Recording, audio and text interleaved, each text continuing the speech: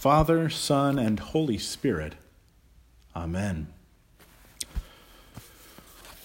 When I was a child, Lincoln logs were still incredibly popular, which says something maybe about the generation that I grew up in. And the thing about Lincoln logs that was incredible was that you could stack them into various formations as long as what you wanted was a straight line. And then, of course, there came various kinds of Legos in all of their various kinds. And now, I guess kids just build things on the internet. But the truth is that we all like to build stuff. My younger brother, Forrest, is actually the more prolific Lego user than I was, certainly. He was not, however, a militant Lego purist. In fact, I'm not really sure he ever built anything the way it was supposed to be done or designed. He'd mostly just threw pieces together in whatever assemblage came to mind, and then took the leftover pieces and scattered them on the floor to create painful booby traps for others to step on. Building, of course, is hard work. It takes creativity and persistence and patience, particularly if you're starting from scratch, building without instructions, trying to make something completely new. When we come to know and follow Jesus, we are the ones being built up. We're being crafted into something new ourselves, a spiritual household that God is still constructing even today. The image that comes to us from Peter this morning is one of the richest ones we find for the whole church in Scripture. It sticks in our memory mostly because it applies so readily to our lived experience.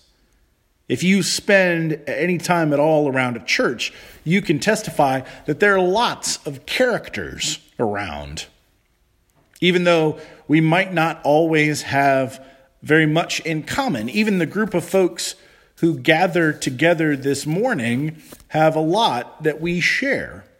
But in our sharing, of course, there is not always homogeneous uniformity.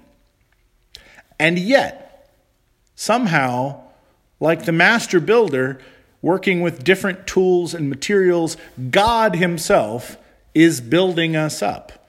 He's able to take a diverse collection of individual people with individual characteristics and properties, and sometimes even quirks, and build us into something wholly new that never existed before.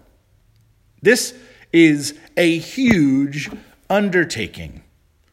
And it's easy for us to forget because we stand downstream from the origins of the church in the history of the world, that the Christian community that Peter was writing to was still a new thing, incredibly so.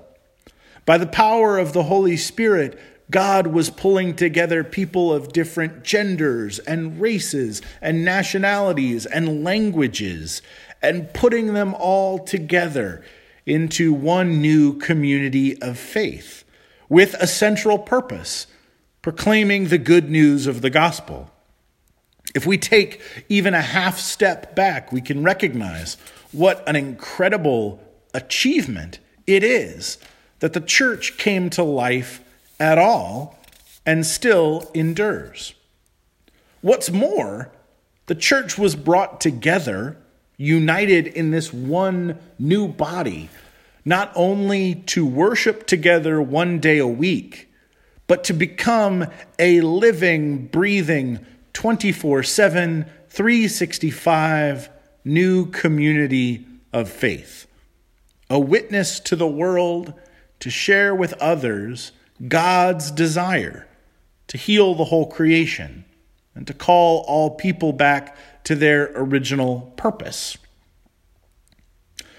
One of the challenges that I have been wrestling with recently is how to begin the process of returning to in-person worship services, hopefully by God's grace in the very near future. And as we have had those conversations with leaders in our diocese, with our bishop, and with our vestry, the first thing that I find myself wrestling with is how to describe what we will do.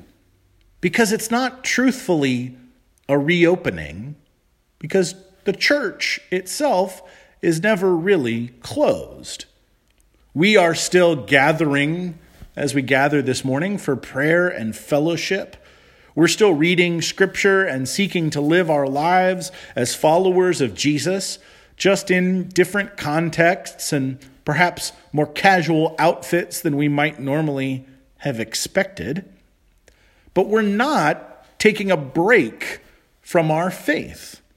The building project of discipleship goes on, even if it looks perhaps different than we might have expected. The cornerstone is still there, and we are being built up by the master builder, even if at a distance from one another at the moment. This building up that God has done and is still doing in our hearts and in our lives has an important purpose that I think we need to remember, especially in this odd season. The foundation has been laid. The house has been built so that when we are in moments, or perhaps even long seasons of stormy weather, the house will not fall down. The foundation will not simply be swept away. We are, quite honestly, in a storm right now. In some ways, it's made more difficult to endure because of the invisible nature of illness and because of the distance that has been placed between us as members of the household of faith in Jesus Christ. But while our spiritual house may be buffeted by strong winds and sheets of driving rain, it will not be demolished by the gale, because we are still able to grow in our faith and care for one another and know the presence and the love of God in this season. We should rejoice and give thanks that we have been built into a spiritual household of faith for seasons just like this one, while we mourn with those who mourn, and while we pray for an end to all grief and hardship and injustice, we must remember that God has never abandoned us, that He has made provisions for us in this challenging time, that we are still united by all that we share in the household of faith, and that we're able to endure whatever frustration or suffering that we might feel because God is the one who has called us together and has built us up. And in that work, the master builder has made no mistakes. I know that one day soon we will be together again, perhaps with some challenging differences to navigate. But the truth is that in these days, we must hold on to the goodness of God that we have tasted. The reminder that we hear from Peter that we are called to be holy people, transformed members of a wholly new spiritual household. Whatever may come, whatever challenges we may face, we can only rest in the knowledge that we are secure and safe because our foundation and all our life is built on Jesus Christ Himself. And Christ is God's chosen and precious cornerstone. So, brothers and sisters, wherever you may be this morning, however you may feel, whether high or low, whether stormy or calm, rest easy in the knowledge and the love of our Savior Jesus Christ.